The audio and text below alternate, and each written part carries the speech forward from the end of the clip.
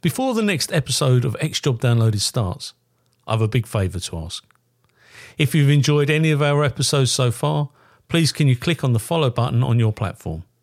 I'm on Apple, Spotify, Google, Amazon and YouTube. It costs nothing to follow, but makes a real difference to me as a podcast producer.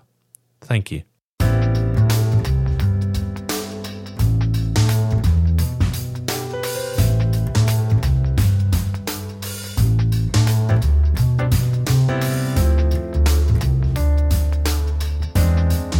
This interview is being tape recorded. My name is Paul Leary.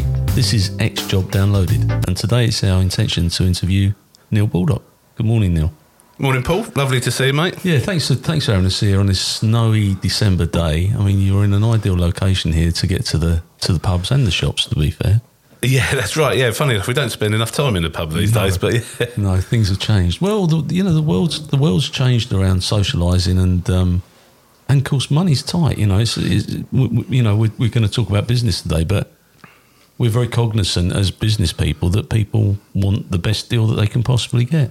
Yeah, definitely. I think now more than ever, people are looking for value, aren't they, out of everything, and definitely sort of like reviewing their options in terms of their spending. Yeah, absolutely. Well, we'll come on to that later on in the interview. Mate, you were a police officer. We worked together, and a lot of people don't actually realise you were in the old bill. No, that's right. Well, it's been a while now, I think, isn't it? Because I think I left in 2014, joined in 2008. And at the time, I think you were Detective Inspector at Brentwood, weren't you? I was, and I wasn't always grumpy. No, I got on very well with you, Paul. Yeah. I wasn't afraid to come into the CID office. No, that's good. What was your motivation to join the police? Well, at the time, I was working security, so I was running a door company, like a door security firm. I was like an area manager for that. So I was working 5 nights a week on the door, and also 5 days a week, like in the office, organising the running of that. And at the time, I just thought I need a proper career. Like I think I was 25-ish, and I just saw the police as like a move on from security and to give me a proper career really with a sort of a long-term future. So I applied for the police and thankfully got in. Yeah, and I know you did 6 years or so, but you did well in it. You were well respected within the police service. Were you only at Brentwood, or where else did you go to? Yes, did the sort of PDU, I think they called it at the time, didn't they, at Loughton. Then got posted to Brentwood. And yeah, I'm really fond of the Brentwood days, actually, because that's obviously where I started and met some of my best mates and stuff like that. And then there was a reform, I think they called it, and I got posted out to Basildon. Started at Pitsea as a neighbourhood officer, and then ended my career as I can't remember what they called it at the time, but it was like an investigation unit, basically, at Basildon. Did you enjoy your time in the police service? Yeah, I did. I did enjoy it mostly. I had a bit of a bad start to it because I got suspended in my probation. Did you? Yeah. So we can talk about that. That was the Sugar Hut incident, if you remember it. I don't know, but we can talk about that. Yeah, no, go for it now, mate. It's now is the time. Yeah. So I think, it was within the first 6 months of my career. The Sugar Hut was on fire, basically, which was like the main thing in The Only Way is Essex. Yeah. So there was a lot of press attention around it. The singer Pixie Lott was having her birthday party there. So again, there was BBC cameras outside, everything like this. And then what happened was, I think O'Neill's was the pub, and they asked us to help them removing a big party that was causing problems and that kind of thing. So yeah, we went in, helped them, and the door staff removed this lovely gentleman kicked off as they do. And I'm not a small chap. I've noticed. Yeah. And basically there was 3 of us. We just couldn't control this fella. So there's obviously something going on there in terms of drug use and whatever else. But essentially, cut a long story short, he got sprayed in the face at very close range by a colleague of mine with CS spray. Yeah. It looked worse than it was at the time because there was a lot of there was blood going everywhere from his nose. He was being pinned down on the front of the bonnet of the police car, and of course, there's a BBC cameraman thinking he's writing his own paycheck here, absolutely loving life. So he's videoed the whole thing. Of course, that goes on the media, everything else. 3 of us get suspended. Put on restricted duties first of all, and then suspended after that. We went through a whole IPCC investigation. I think my interview was the shortest out of the 3 of us, and that was 5 hours long. Wow. So, yeah, really felt like we were sort of... Under the cosh and hauled through the coals, only to be found... no further action required, because when you looked at the CCTV from the other angle, you could see this bloke lifting me clean off the ground, throwing me around on his back. He must have been very strong, that's all I'll say. That's what I'm saying, yeah. So that sort of tainted the start of my career a little bit, to be honest. So let's go back to that, because, I mean, I know the incident, and I forgot that you were actually involved in it. I think I was a staff officer for Tim Stokes at the time, but...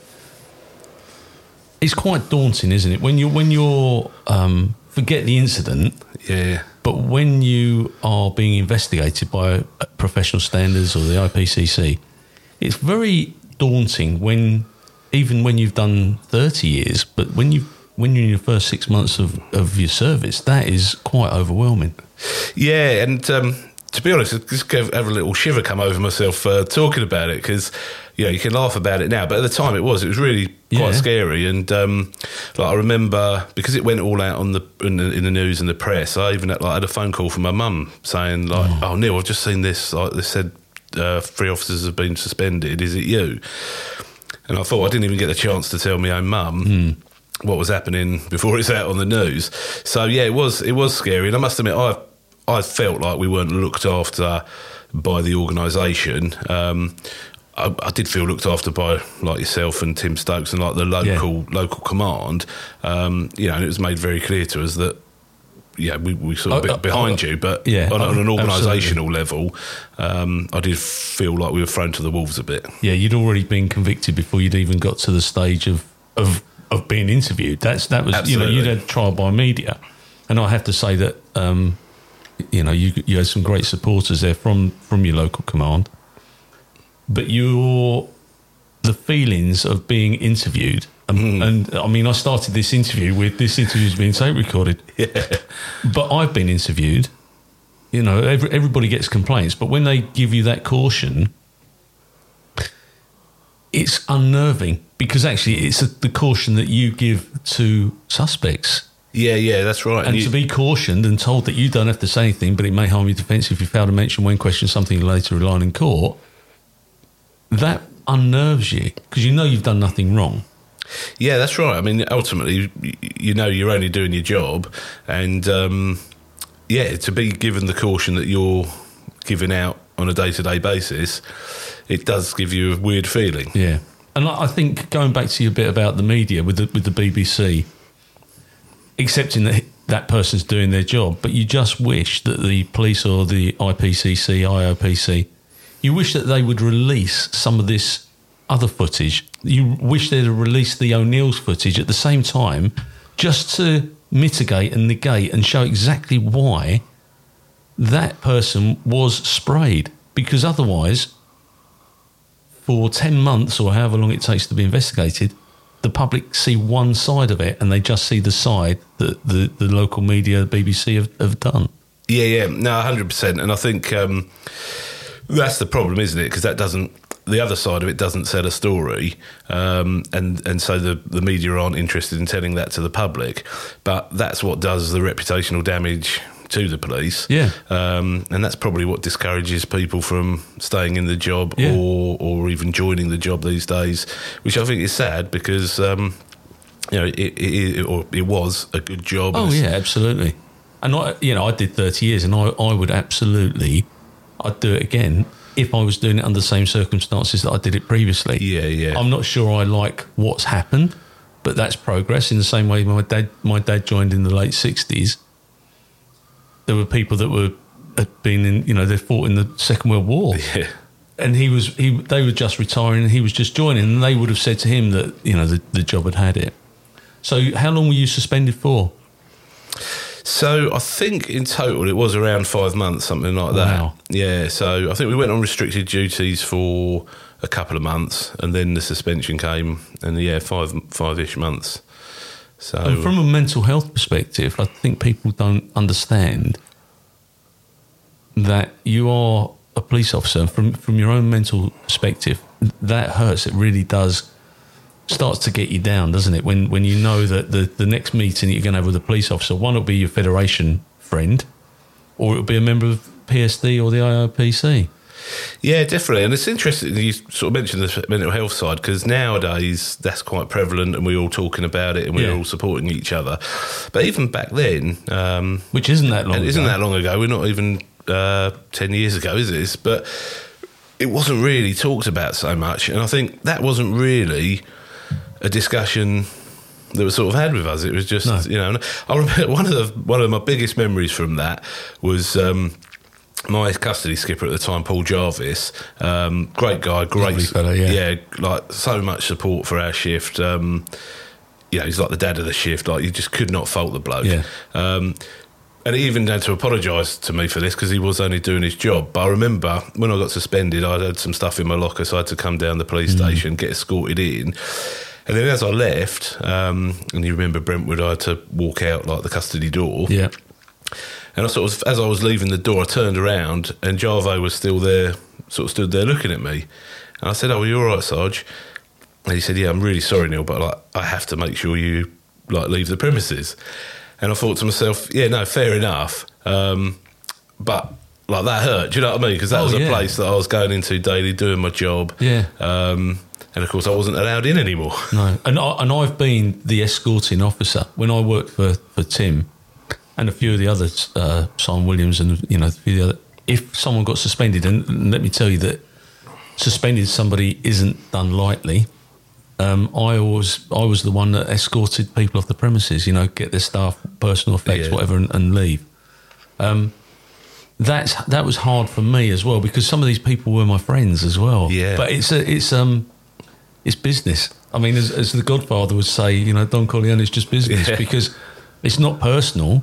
Although I have to say, there are some people in our former employee, who would see it as personal and would do their absolute ultimate to cause you or I significant problems to make themselves look better, which is a real shame. But that's life.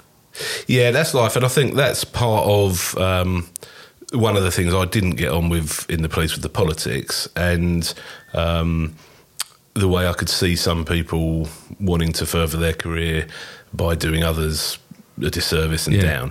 And that's just something I can't handle. It's not, I wouldn't stand for it in my own company. It's just not me. No. I think people get promoted on their merits and absolutely, and their work ethic and everything else. And but I guess that's probably a problem in any big organisation. Yeah, it is. And I had the unenviable task of having to arrest the colleague.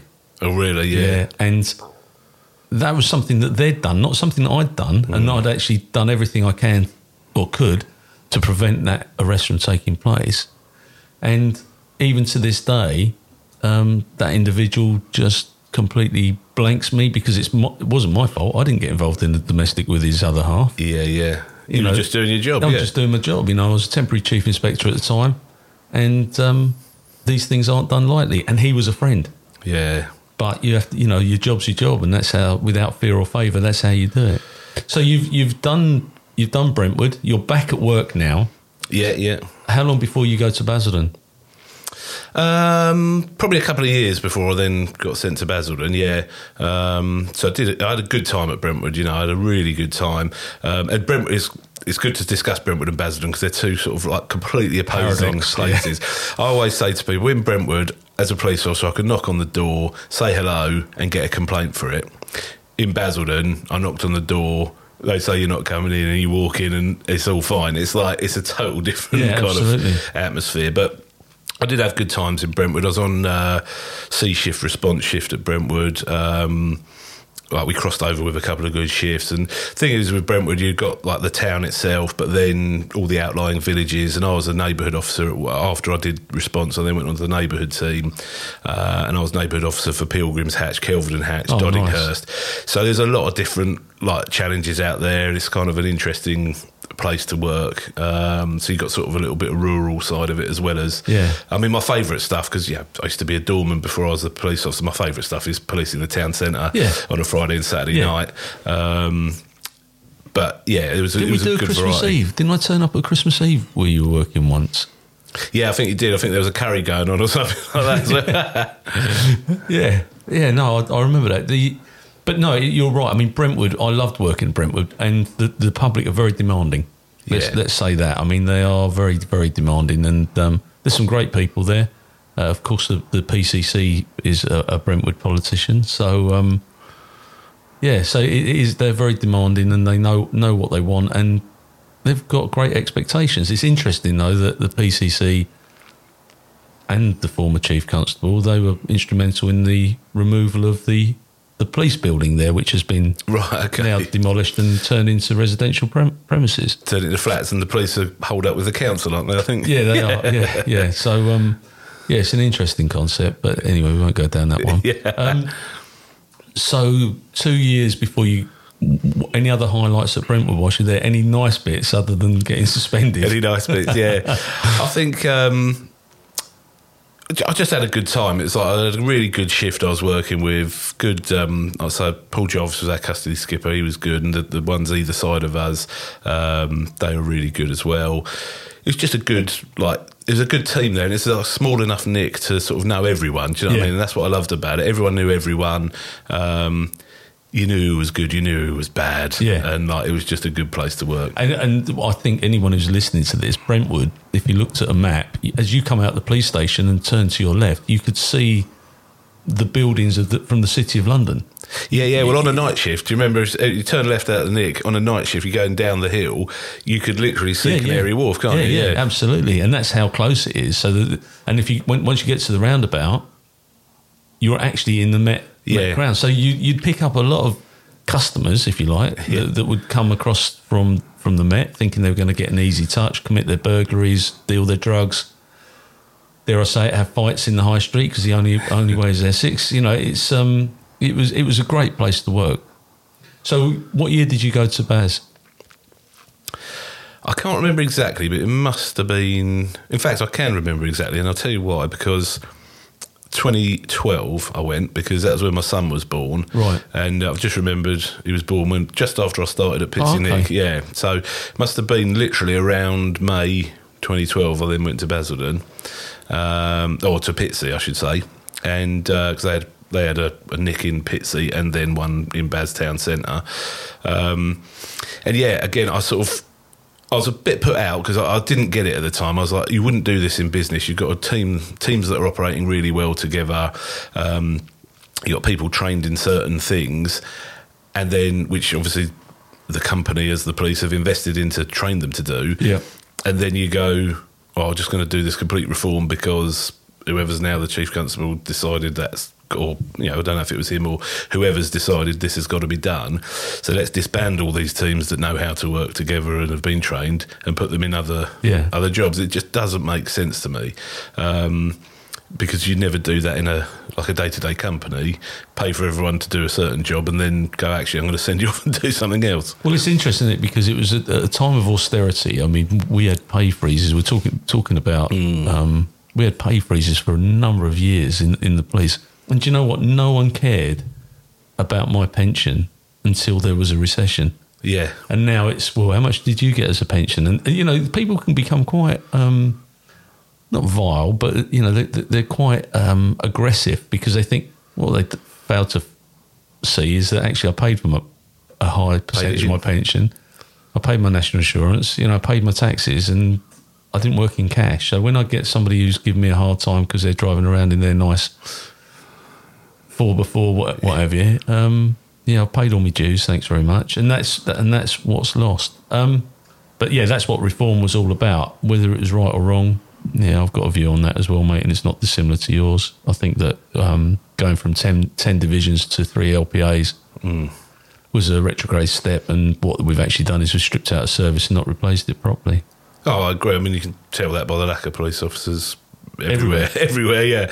But it's just, for me, I guess I've got a business mind, and I probably had it even when I was in the police without sort of knowing it.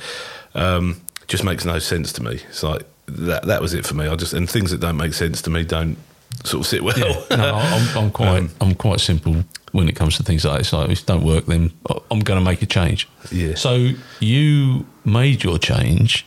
What was the inspiration to? Well, what do you do now, Neil? What's your main stock and trade? Yeah, so I run an estate and a letting agency, basically called Charles David Casson in Chelmsford. We cover the whole of Essex, really, with sales, lettings. We specialise in a type of property management called HMO management, so it's like house shares, basically. Yeah. Houses of multiple occupation, but not like the ones we used to go and see in the police. No. We're talking like high-quality professional house shares. Yeah. So, yeah, that's my kind of day-to-day job. And then I've got some spin-offs of that as we're trying to grow the business. We've got like multiple different income streams, I suppose. And that's the thing, isn't it? Diversity in funding and income streams. That's the key to being successful. Oh, yeah, absolutely. I mean, and we've seen that even just in our own business. Like if you only had an estate agency selling houses now... Oh, well, firstly, the pandemic, and also now is not the best time for you because, a lot of people are struggling to borrow money to buy houses, a lot of political uncertainty, and that uncertainty in the housing market is what causes price problems because people won't move when there's uncertainty. So for our business, we actually want house prices either going up or down. Obviously, we don't really want house prices to go down, but from a business point of view, it doesn't matter because that's when there's movement in the market. Yeah. We've got to have, like, the letting side of the business is something we've really focused on because we saw that as basically what creates value in our business that we could actually sell at some point. But also it's cash flow, it's regular management income on a monthly basis.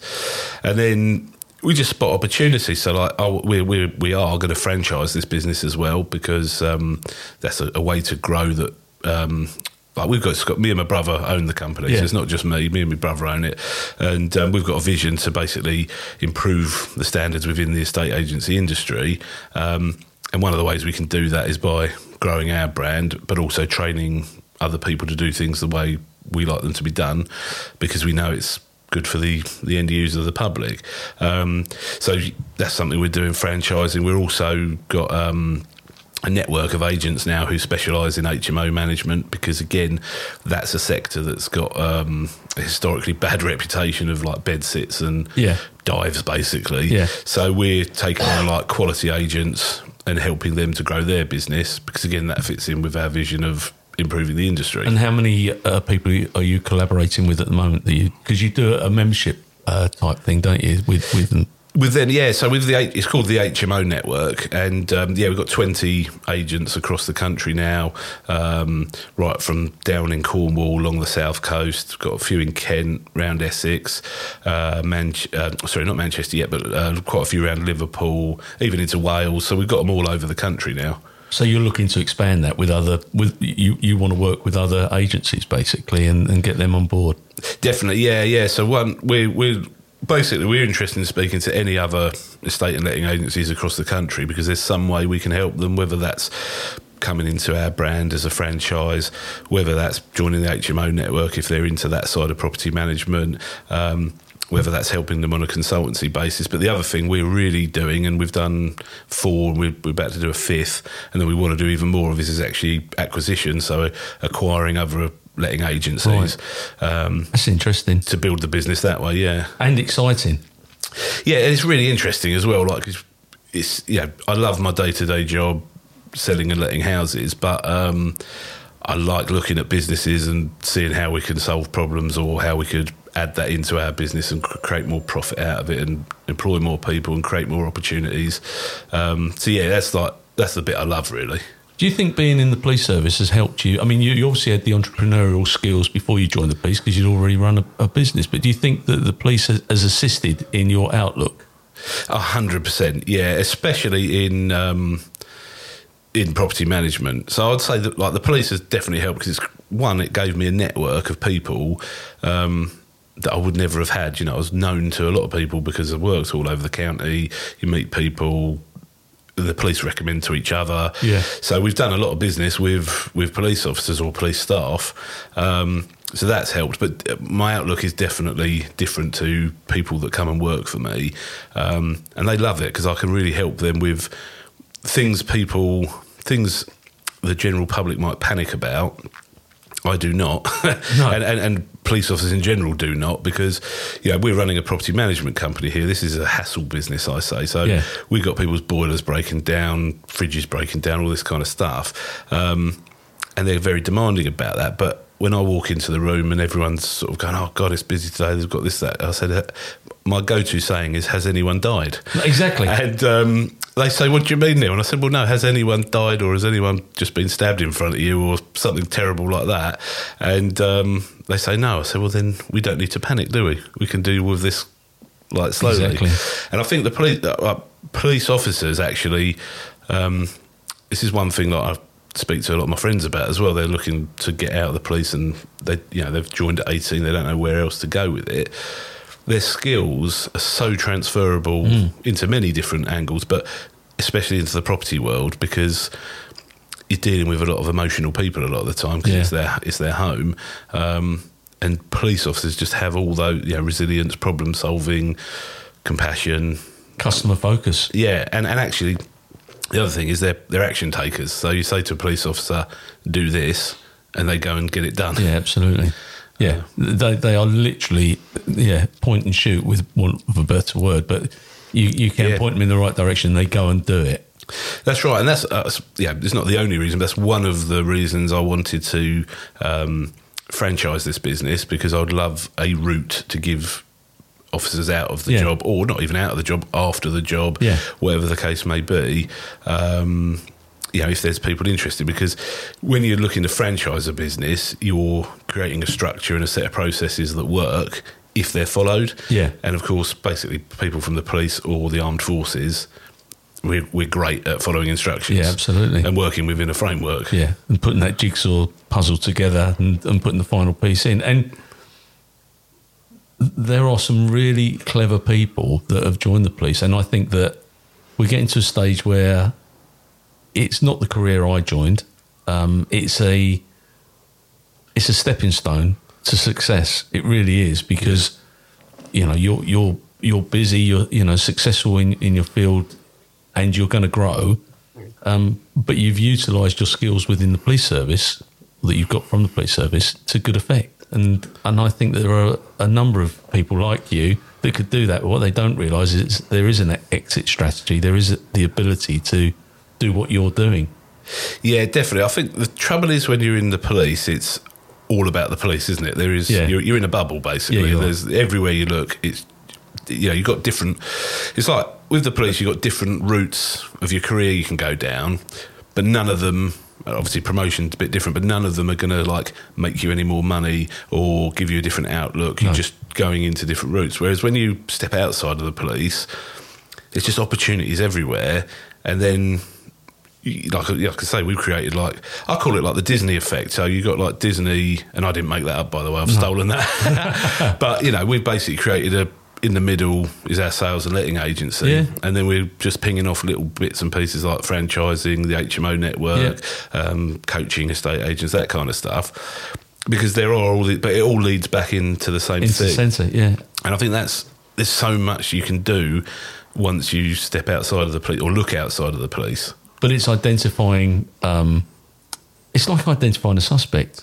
Yes, yeah. If you've got the skill set to identify a suspect and you followed that path and you've done your Sherlock Holmes bit, it's exactly the same, because what you're trying to do is you're trying to find your way. And if you can do that and find your way to getting somebody who's committed a burglary, actually you can find your way to earning a few quid outside of the police service.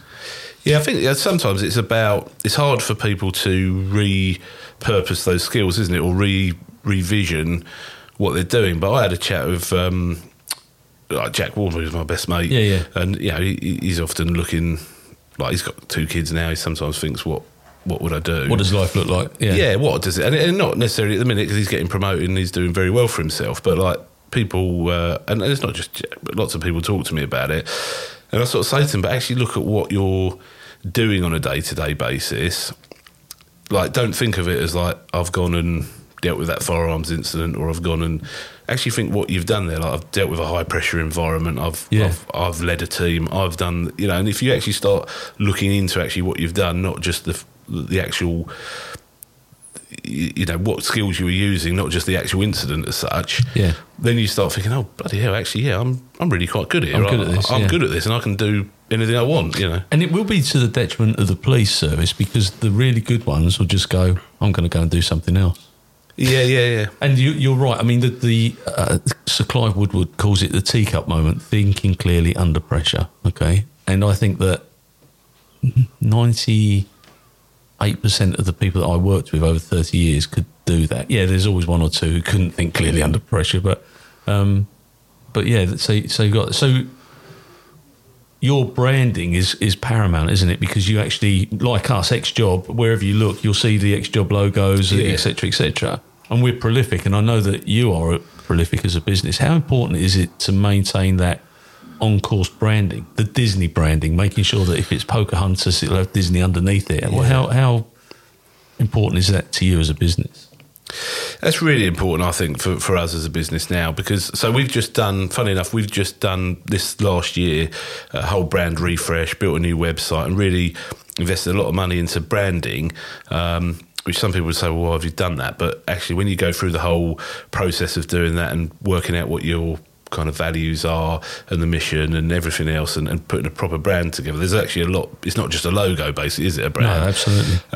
So we've done that whole process this year because we wanted to build it ready to then grow into franchising. And there is a whole movement in the estate agency industry at the minute where you can become a self-employed estate agent like they do in America and Australia and this kind of thing. And so what they do is they work through what they call a brokerage. And there's a couple called Keller Williams in the UK and EXP, and they're growing really well, to be fair. Yeah. My issue with those, they're good for some people. There's a place for everything ultimately. But for me, like if I'm in Chelmsford, you'll see Charles David Casson everywhere. Yeah. And people still know my personal brand. They don't actually. A lot of the time, they recommend Matt or Neil Baldock. Yeah, they do. I've seen it on social media. Yeah. So they'll recommend us from that company. But then if if Paul Mulleary starts in Whittam, let's say, which is only up the road, but you're not branded as Charles David Casson and you've just got like a little brokerage underneath you, there's no brand attrition to know that, this brand's growing, or they deal in Chelmsford, they deal in Whittam, we'll do business together. So that's the thing for me. I think the UK is a brand-centric country. We recognise brands, we like brands, and so that's the reason we've made that decision to go down that route. That even if people come in, because you can join us as like a self-employed agent, there's room for that, but it is under our brand because we want to help you grow a business rather than just become self-employed. And equally, if you've got somebody in Whittam and they see Paul Mulleary working with Charles David Casson, and there's nobody in Brentwood, then all of a sudden Joe Bloggs will be looking at but you've got to maintain that connection between the person that's running the business and your own company. Otherwise, your branding stops in the centre of Chelmsford. Yeah, that's right. And I think that's important because the brand needs to grow to then feed back to the agents. So we've got like brand guidelines and a lot of control sort of measures around that, and that's not for everyone, by the way. Like there'd be some people that just couldn't work like that. They'd be like, well, Neil, you're telling me what to do all the time. I've bought this franchise or I've paid into this model, and I don't want to be told what to do because it's my business.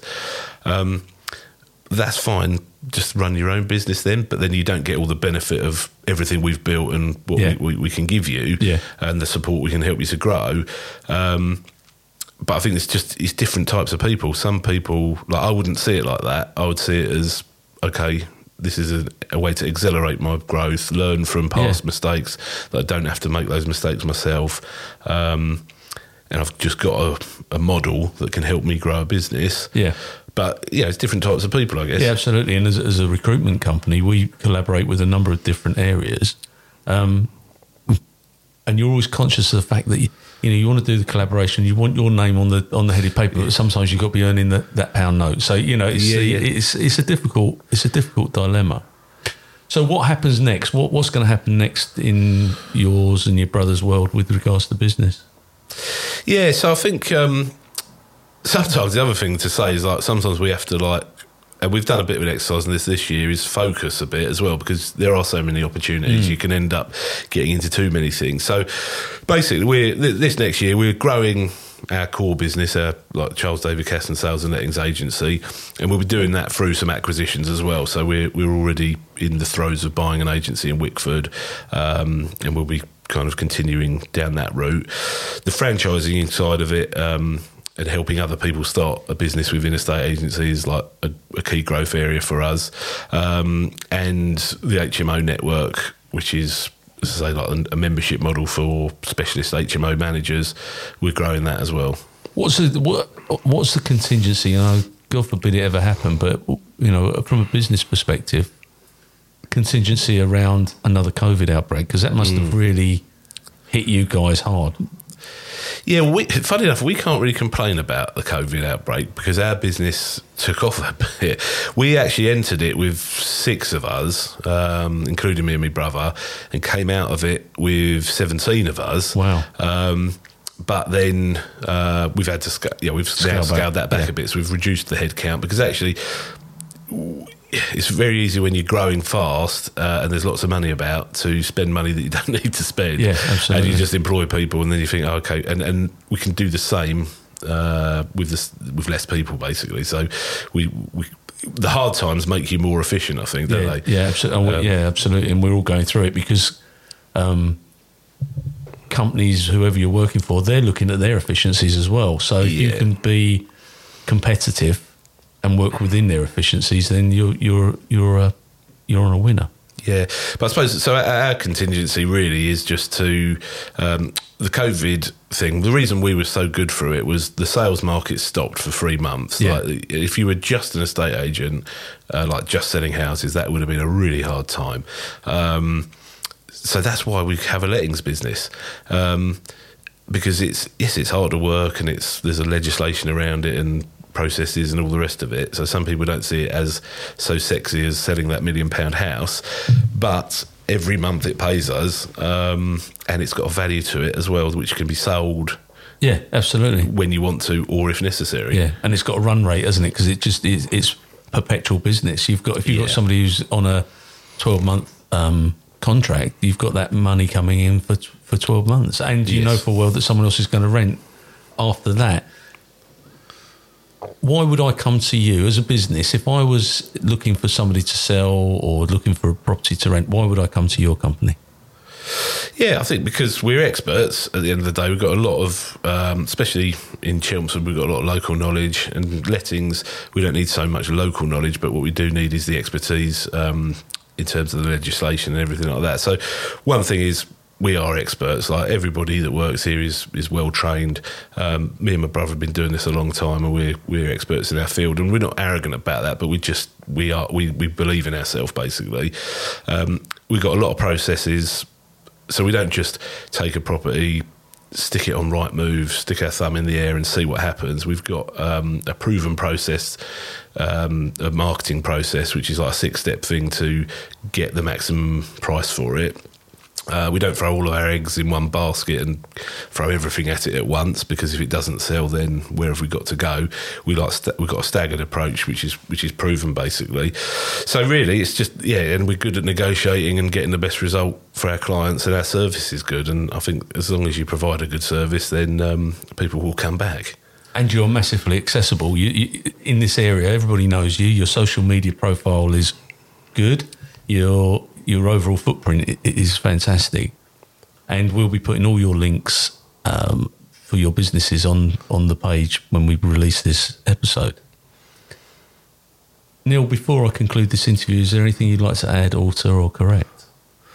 No, I think only for me, it's just that I think people should believe in themselves, and that's maybe not something I knew when I was in the police, and it's something that's come with a few years of business. But and some people think it's a bit positive mindset and all that's a bit weird. But just believe in yourself and actually back yourself and look at the skills you've got, and don't be afraid to step outside the box. Neil, so you made it quite clear that you're quite happy to assist and mentor people and get them into this business world, this business model, support them, get them to buy into your business model because it's a fantastic concept. How would they get hold of you? Yeah, absolutely. So probably easiest is my email address, which is Neil, Neil, at charlesdavidcasson, casson.co.uk. You can find me on LinkedIn. I mean, I'm everywhere on social media. Neil Baldock, LinkedIn, Facebook, Instagram. Or our office number is 01245 83 5859. Brilliant. And as I say, we're going to put all your links onto this page, and I wish you every success for 2023. Thank you very much, mate.